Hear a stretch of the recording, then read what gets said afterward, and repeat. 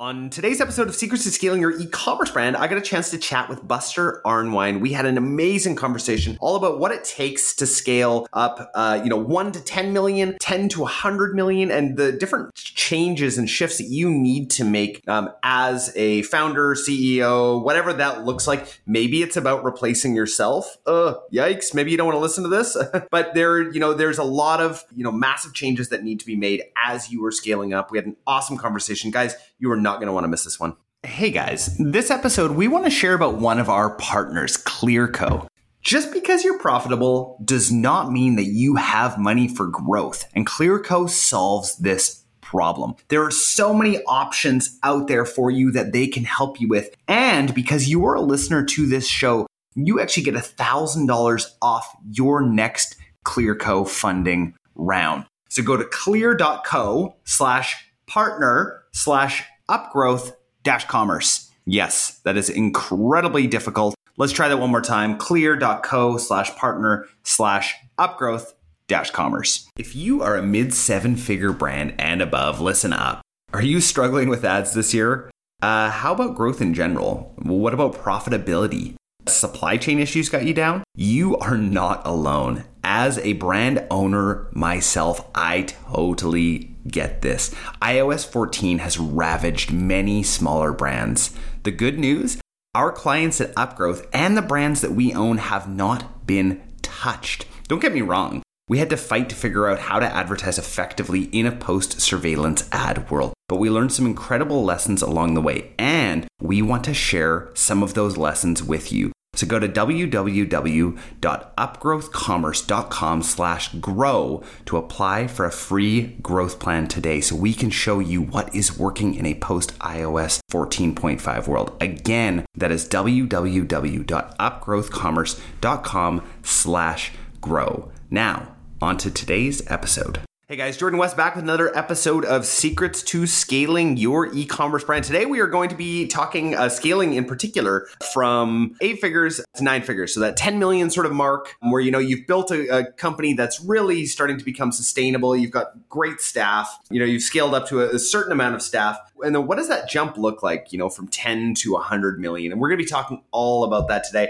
Today I have Buster Arnwine here. We'll call him a serial entrepreneur. Right now, he has his company Hair on Fire. Really looking forward to chatting with him. Buster, welcome to Secrets to Scaling Your E-commerce Brand. Great to be here. Yeah, awesome. So for people who know nothing about you, tell us just a little bit about who you are and what you do. Okay, yeah. So look, I spent 18 years in retail CPG at some very large companies, saw them grow. I have a very weird resume, I guess you could say. I actually have started off in supply chain, and then I did trade marketing, and then I went up in sales, and I've done general management. So I've kind of just been around the block with some big, large CPG companies, with the last role being working with a startup they acquired. It was actually very small. It was actually right around this mark that we're about to talk about. And so a lot of the things we're about to talk about are very near and dear to my heart in terms of insights that I learned while doing that. And then I did leave corporate late last year, a dream of mine, and started my own company. It's got a couple different divisions doing different things, consulting, IT support. It's doing well. I've written a book. I'm about to write the second book right now and going into editing. So I'm just doing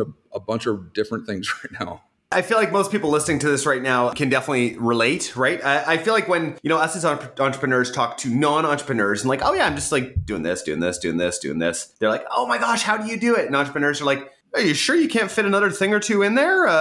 There's got to be a couple more things you can fit in there, right? Yeah, it's good. I think corporate was great. You learn a lot of like best in the world type of practices. Then working for the startup, working there got me the bug. I started working with a lot of digitally native people that had only been working in digital startups. And I realized that's what I like doing. And I've always wanted to do it. And that's what made me take the jump on it. But that's Awesome. Buster, let's talk about that previous experience there. So, this company comes into, a big portfolio company, but really it's still in that sort of startup phase. Walk me through what that looks like and what kind of foundation that you start to lay when a company like that comes in, and what sort of strategies that you start to implement at that sort of $10 million stage. Yeah, what's interesting is, so I've led billion-dollar brands and customers. I've been at that startup that was around that 8-figure mark, and now I started my own business from zero, right? So I've seen kind of every single stage, and I've experienced it all, right? And all radically different. Every single stage is radically different. And I think the biggest observation I had was when you start getting around that 10 in the early teens, there's a pivot that's probably needed.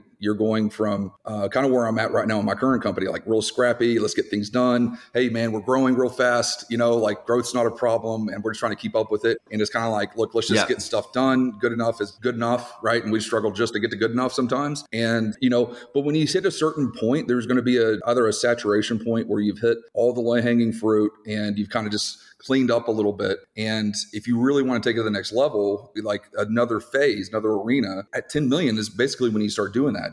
Your competition is going to get tougher. You got to start really acquiring customers, or it's be much more hard because you cleaned up all the easy ones. And so there's a lot of pivots you need to make in a couple of different areas that I kind of consolidated and said, okay, I think it's people, mindset, and execution are like, we need to look at those three things and have some tough conversations with yourself. And if you're running the business and with your management team to figure out like, guys, we're going to have to change how we got here. And I think the biggest thing you'll see in these small companies, and I'm seeing it now, I'm working with a lot of small companies, what I do right now too, it's interesting is they like, wow, I got from 0 to 10. And it's like, this is awesome. And so what I've done is always going to work and I'm just going to keep on doing it. And I think you see that all the time. And look, it's very impressive. Look, getting from 0 to 10 is hugely impressive. Right? I would kill. Yeah.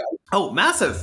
Absolutely massive. Like you should all be incredibly proud of yourselves if you've gone from 0 to 10. Like we just got there in our group of companies, right? And like it was a slog to get to that level. So it's taking nothing away from the journey from 0 to 10. It's all about like the pivots you need to make it at 10. Look, you hit 100, you'll have to some more pivots, right? And you got to have a pivot going from 100,000 if you're doing not much to $1 million. Like it's just there's points it has to evolve because the same things won't work in different size arenas. And also the business is changing rapidly, as you know, the industry right now. You have to really, really keep on top of things. Yeah.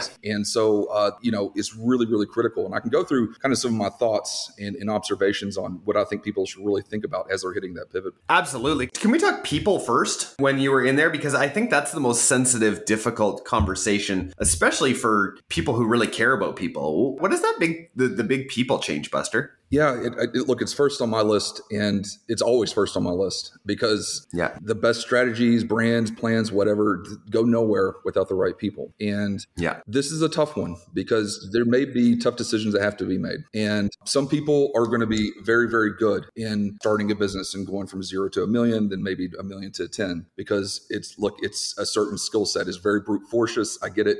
There's a lot of different things you have to do. Yeah. But those same people may not be able to take you much past 10. And that's the difficult thing. Now, I'm not saying that's for sure, but it needs to be evaluated and thinking. It's like, okay, and you always need to be thinking ahead in people. As you know, it takes a long time to find people. It takes a long time to coach and train people. So this isn't you wake up one day and it's like, I don't have the right team. You need to be thinking about where am I projecting in the next couple of years? And what kind of capabilities do I have? And what kind of people do I need on management team, managers, and anybody else supporting the business, right? And that's the most critical thing. And you need to make some decisions too, because people got you there. You're going to have to do a lot more. You're going to have to make decisions. Do you want employees? Do you want contractors? Do you want agencies? I have a lot of thoughts on that myself. So it's like, how do you want to staff up? You're bigger. And I think almost everybody always assumes higher.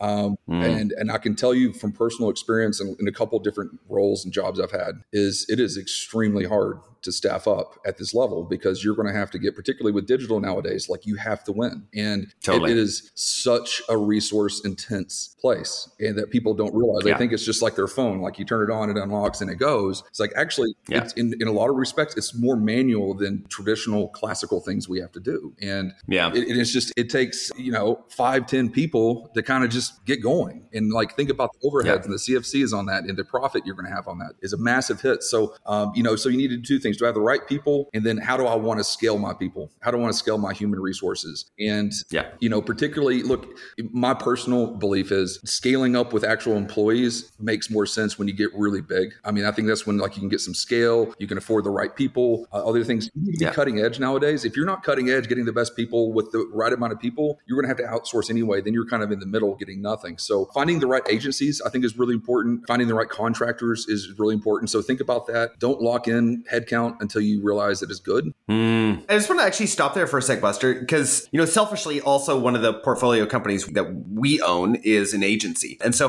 on the agency side, I feel like it's just, to a brand owner, it's such for us, an easy sell, because it's like, well, guys, do you know how many people you would have that have expertise in these certain areas to get even a tenth of where we're at with this expertise? Like, it's very difficult. Like, we also know from the brand side, I'm like, I can't hire those people in there. First of all, I can't afford to have one person doing that task in the company. It just makes no sense. And then I loved what you said about even just like locking in these salaries, right? And all of the associated costs that, most entrepreneurs, they're not thinking about those costs, right? At the end of the day, they're like, oh, okay, well, that's just another thing that comes out. But you don't really calculate like, oh my gosh, these people cost a ton. And finding talent right now too. I think that there's going to be a great reckoning in the labor market. And I think that we're just at the beginning of it, seeing all of these startups firing or having to lay off mass amounts of their people. I think that we're in for a huge reckoning where it's going to shift backwards to an employer's market, but it's not there yet.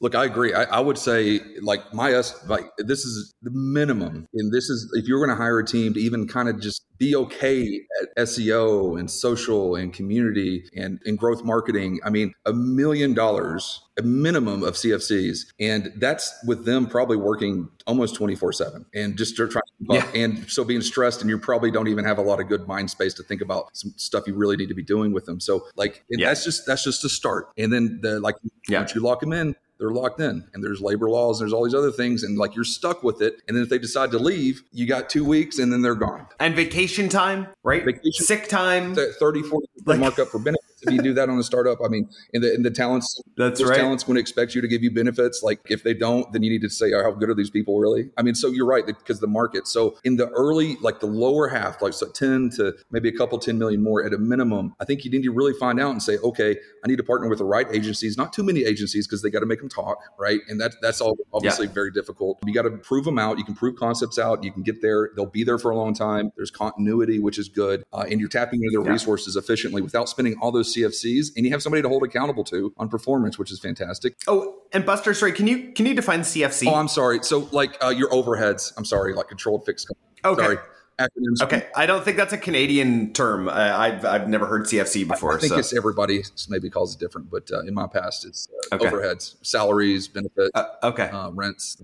Gotcha. So contractors are not a bad option either if you want to help supplement, if you have an agency, because you can't just have 0 people dealing with an agency. Totally. Yeah, you have to have that point person that actually knows your brand. Exactly. And honestly, you can get a contractor. It may not be cheap, but you can flip them on and off like a light switch. That's actually my current company. That's what we do. We're like all contractors, and we're growing like that, which is it's keeping me agile and moving around to what we need to do. So highly recommend that on that. And then if they're super good, you can eventually hire them, because you do need a core team, even if you have a really great agency in there. And that kind of goes to back to the original point of the right people, and which is, do you have a person that understands how to grow in today's market? And it's somebody with experience. Like I have both digital experience now and also classical experience, like bridging the gap. And a lot of these classically trained people don't understand it. And if they're not trained at all in classical or digital skill sets, like you can find, they're not going to know what to do, because you need to know to ask the right questions to ask the agency, the right KPIs to hold them to, and the whole thing. And also just having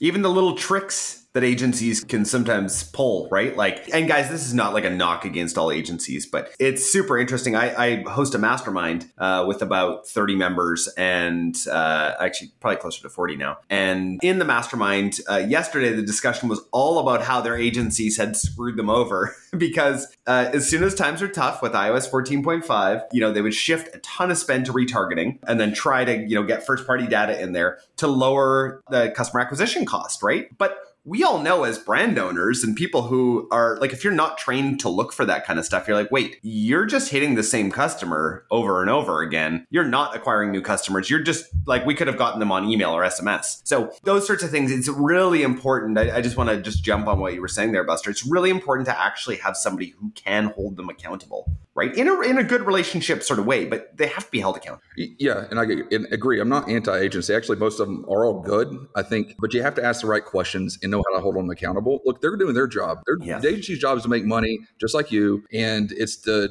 be a good job at selling your product just like you're wanting to be, right? So they're doing the same thing. But if you hold them accountable, they're great. But you have to know like you were saying, look, are you filling up the funnel, or am I actually just spending on customers that would already be converting over? And I'm just actually probably going down the profit, rabbit hole on this. And so there's a lot of ways to do it. And so you need people that experience, and it's probably, I'm not sure you have enough depth if the people that got you to 10 necessarily, it just depends on who your team is, but you need to ask these questions. You need to go out there and just like really study up on what's important to win in today's market, and then vet your team and make the decisions you need to make on it. Awesome. That's great. You talked about 3 different things that you focus on. What was number 2? Number 1 was people. What's that next step? So mindset, I think can be related, but I think this is coming from either the owner or the management team, whatever's applicable to them. Yeah. And if you have an agency that can actually help, or if you got some other ones, you can actually go to a couple of people to help you out with this. But how I always like doing things, and I think particularly if you're at 10 million, right? And I think you need to do the maths, if you haven't already done the maths, on what are we looking at of where we could get to, and making like a real evaluation. And not everybody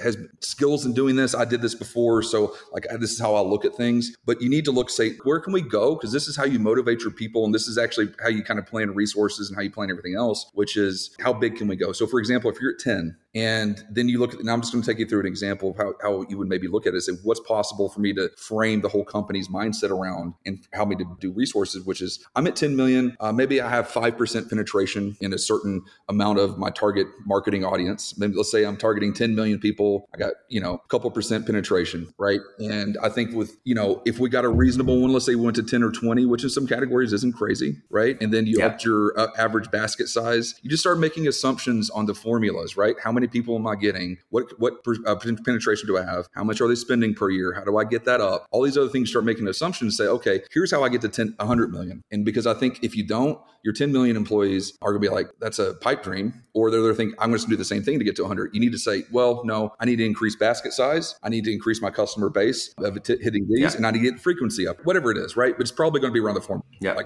like that. So I think then you have a really clear roadmap of saying, look, 100 million is super possible. It's not a number I pulled out of my head, and it's based on these maths. And then here's what we need to do. And then you can say, do we have the right people in the strategy to make this go up, to increase the amount of customers that are actually converting, to get the basket size up, to get repeats up, et cetera, right? So I think that's where you really need to have that good plan and that clarity for everybody of saying, here's how we get to 100. Honestly, like I've done some math before on different things, and I realized the number I was really wanting to get to wasn't even possible, right? Yeah, there wasn't the people out there to sell to, right? Exactly, right? I've played in very large categories, and I've played in small, right? And you look at small, like, some of the maternity categories I played in, it's like, look, there's not many pregnant women. There's even less that are doing this. And then there's even less of doing that. So if I even got 100% of them, right, it's not enormous, right? But then you play in some other ones, I've actually lowballed myself before, which is like, hey, I want to get to this, but then I start doing the numbers. I'm like, wow, that really shouldn't be that bad, because all we need to do is these things, which are hard to do, but it's realistic getting these kind of penetration and basket numbers. So, I think that's really, really important to do, because it kind of sets up your next stage. Because honestly, from 0 to 10, most of your thoughts probably just like grow, and we're just doing what it is. And like, grow, cash. Survive. Exactly. I just want to keep in business. And then one day it's good. One day you look around, it's like, there's no pressure on these things anymore. And it's like, okay, now what do I do? And then that's when you kind of lay out the framework of saying, do I want to get to 100? Is it possible? Maybe it's just 50, maybe it's more than that. And then you resource accordingly. Because it's like, if, for example, if you want to get more customers, partner with people that's going to fill the funnel up and figure out how you want to do it, if you think that's really there. So that's where it kind of should guide some of your decisions on how you're actually going to tap it, because everything should be about breaching your vision at one point and resourcing for that. Awesome. And what was the third point that you wanted to bring up? The third thing to think about? This is the other one. So again, going back to mindset from 0 to 10, right, is just get it done. And look, I like that mindset. I mean, that's mine most of the time anyway. I mean, I don't like perfection is usually too costly in time and money. But you need to raise your level of expectations on execution. You have to. And I think that's where you see a lot of these people. You're scrappy. You've rolled up your sleeves and you're going. You gotten dirty, and you haven't had time to look at everything, and you were happy happy to get a website up maybe, or a D2C site up. And it's like, yeah, this is great. Yeah. I got a couple customers, but now you need to not be happy with that. And I say that when you need to say, I expect this level of execution in some key areas, right? And I think everything's key. That's how people get frustrated, because always like, oh, everything's important, right? But like people really saying what's really important at this stage, outside the obvious, which is like financials, right? That's always going to be important. Is I think you need to look at your digital execution, your digital marketing execution, and I think you need to look at your supply chain. And it's like, okay, those are the areas that are normally very loosey-goosey until you get 10 million. And because you're rocking and rolling and things are working and you're happy, but now inches start mattering a lot more. And so having a website or having decent content on Amazon is not good enough, because your competitors probably have awesome A++ content or something like that, and all these other things rolling. And so you need to start thinking, it's like, okay, this is where to support, maybe like on point 2, to support the 100 million, which I think I can get to, I really need to expect this service level. I need to expect my cost of goods to go down to this. I also probably need to say, okay, look, guys, like I'm going to grade ourselves on things that matter digitally online, because that's actually how you're going to win. And whether you're on a shelf in a store or whether you're just digital, doesn't matter. You need to be both, because that's exactly where your target consumer is always looking. And that's how you acquire them now, is digitally. You don't acquire them at the shelf. You acquire them through the laptop or whatever, right? So say, I need to hit up, set your KPIs and saying, I am only going to accept this if my conversion rate's too low, right? If my basket size is too low, or people aren't repeating or whatnot, I need to get these executions up, and these numbers need to get to this point. And and if they're not there, it's not okay. And I know it's a tough thing to hear, but it's like, you kind of need to change your mindset of celebrating every little thing to saying, okay, I'm competing in the bigger league now. Everything's not good. I'm up a weight class. I'm going from welterweight, now I'm going up to Mike Tyson. And it's like, okay, I probably need to train harder and lift more weights or whatever to do this, because now I'm going up. And I think that's like so key, because then it is inches. 1 inch can be the difference between your brand being there in a few years and brand not being there in a few years. Yeah. Buster, I got to ask you the question I ask everyone who comes on this podcast. What is your secret to scaling? I think one is being fiscally smart. I think the number one thing is, I think a lot of people, I don't spend money on things you don't need to, but I will invest where I have to and where I think is important. I think that is my number one thing. And keeping my options open at all time, I think, is really, really critical. So if you look at the company I started now, I took a lot of the thing, corporate, you're kind of contained. Even in that one company I was doing, you still are contained, right? But like here, it's like, okay, I can do this exactly how I've observed would work. And we bootstrapped it, started off with zero debt. Only did contractors. I've switched people in and out that weren't good enough. And we were profitable from one to one. Our operating margins are great right now. And just we're investing in things, but things that don't matter, we don't put a penny towards. And I look at these other companies that are my competitors maybe, and they've got these nice offices and these other things. I'm like, guys, it doesn't matter, man. I got a brand. I'm going to maintain my brand, and I'm going to make sure my financials are right, because the more money I make, I'm not even paying myself right now, I funnel it back into the business to the things that do matter, that will continue to grow it. And I think that's like this key to scaling. Some people just want to start off flashy and fun up front. Totally. But it's like, guys, you got to start thinking, what really matters to hitting your goal? And maybe when you're at 100 million, look, we'll go get a nice office. Maybe, I don't know. Right. But like right now we need to reinvest, and we need to go build the brand and keep on going. And if I need to spend a lot on an agency, I can do it. I got the money. I'm not in debt. And so I think that's like, fiscal discipline is the number one thing for me. And other thing is just knowing what your brand is and being very consistent throughout the whole time on your brand. It's like, I have a very specific brand I built for this company, and it's like, I'm always going to maintain that. And it's like, that is the reason we're growing, and I'm doing it very efficiently right now. And the same thing is I've worked on Mucinex, Lysol. I've worked on all the big brands and led them, but they started off they all start at the same place, which is zero. Right. And the brand still stands for what it is, and people trust it. Yeah. Buster, what a fun conversation. I've got 3 questions for you left. I hope that you are ready. Yeah, I hope so. Let's see. Awesome. Awesome. First question for you. Favorite tool or app that you're using right now? That's a good one. So I'm looking at a lot of different things. So I'm always looking at the analytics, of course. I mean, I think everybody's going to say the Google Analytics, right? And other things. It is pretty standard fare. I always look at our social stats too, as we're going through it, is something we're always doing too. And I flip through those almost every single day, actually. Every single day I go through my accounting tool. And I look at every single dollar and making sure that we're efficient. Those are my things. I use FreshBooks for that, so it's nothing magical. But Awesome. so nothing very cool or different in there. I know in that answer. Yeah, knowing your numbers, that's like just so ridiculously important. We actually, at all of our companies, we have a daily update that comes into Slack with all cash numbers because we're obsessed with just tracking cash. Yeah. And so it pulls from our accounting software, and every single day we see where our cash levels are. You have to.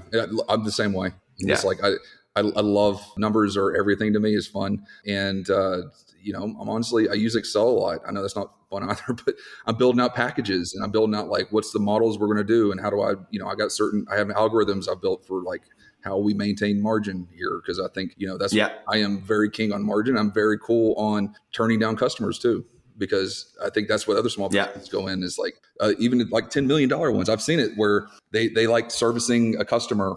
And I've done this enough where like there's customers that aren't good. And so it's like really just kind of challenging everything you look at, never taking anything for granted, and just always going through the numbers and finding the tools that are going to help you do that. Yeah. Yeah, for sure. Second question for you. Favorite podcast or audiobook that you're listening to right now? Oh, man. Well, obviously yours, right? So that's what you always... That's the obvious. And this is why I asked this question. Yes. Yeah. I don't always read. Right now, I'm actually not really doing any of those because I've been writing a book for a few months myself. So generally in my spare time. Yeah, so that's sucking up your time, I'm sure. Generally in my spare time, I'm actually thinking about it where I'm writing, and I'm in the editing phase now, which is like, I had like 10,000 edits. So that's honestly the kind of what I'm doing. I know that's not a very fun answer either, but that's what I've been doing lately. I keep track of what's going on in the world with my business and on the Google feed is what I'm doing. But honestly, like all my efforts and just the thinking about my books and writing and running the business, of course. Awesome. Last question for you. If you could sit down with anybody, they have to be alive. You get an hour with them. Can't be Elon Musk. Who would it be? Besides Elon Musk? Yeah. Yeah. I know everybody probably says that, right? He is like, I love exactly. And that's why I just don't allow it anymore, Yeah. That's a really good question. So, there's so many people I wouldn't want to talk to, but for me personally, I think probably Warren Buffett. I know that's probably a common one. It's not. People don't talk about Warren Buffett very often because I have younger entrepreneurs on here a lot of times who don't think about somebody like him being like, the guy's full of wisdom after all these years. So anyway, sorry, you go on because I love your answer. No, and I'll tell you why. It's not give me a stock tip or whatever. It's kind of like, dude, you're like in your 80s and you're still kind of on top of your game, and like, how, and he's ahead of the market. I mean, he's still great. And it's like, how have you stayed on top of your game consistent to your 80s? And it's like, I'd love to talk to him about that journey. And, I've read a lot about him too. And I love his philosophy because actually I have a very not anti-corporate stance. I just think corporate wastes a lot of money and time on things now.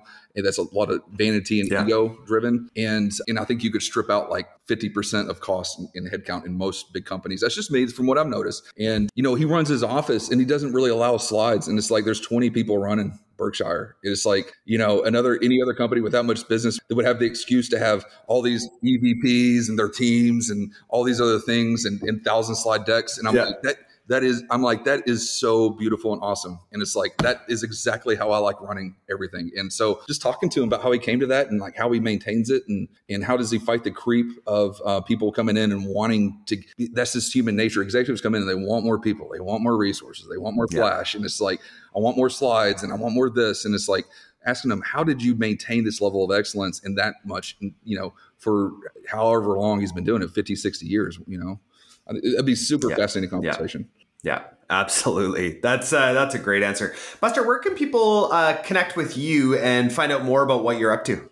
LinkedIn, obviously, is it. Hair on Fire Tech's the tech company that we're doing for the support. And I'm rolling out everything else. So the book's called The Honest Executive, and I'll have it on my LinkedIn feed. And awesome. It's got a lot of funny stories from corporate, and it's got methods on how to maintain energy and build your career through it. And then the second book's going to be like very practical ways of looking at sales and financials and other things, just kind of skipping it. Because my theory is training doesn't work and learning by trial by fire is extremely unpractical or impractical. So the first book's about energy, a lot of funny stories, a lot of really good tips for people to walk away with. And the second one will be the practical professional, and like really kind of breaking down, like, how do you just look at this stuff and just get past all the BS of training and everything else, which honestly doesn't stick. So like you walk out and you forget it in a day or two, and then you hit the thing, and it's like, Yeah. it's like I'm just bringing a lot of different thinking into that. So they can look for that. But if you follow me on LinkedIn, then you'll see it all on my feed. Awesome. Well, thank you again so much for your time today. Look, it's been great talking to you. I love talking about this stuff. So thanks for inviting me. Awesome. Hey guys, we hope you really enjoyed today's episode. Can we ask you a favor?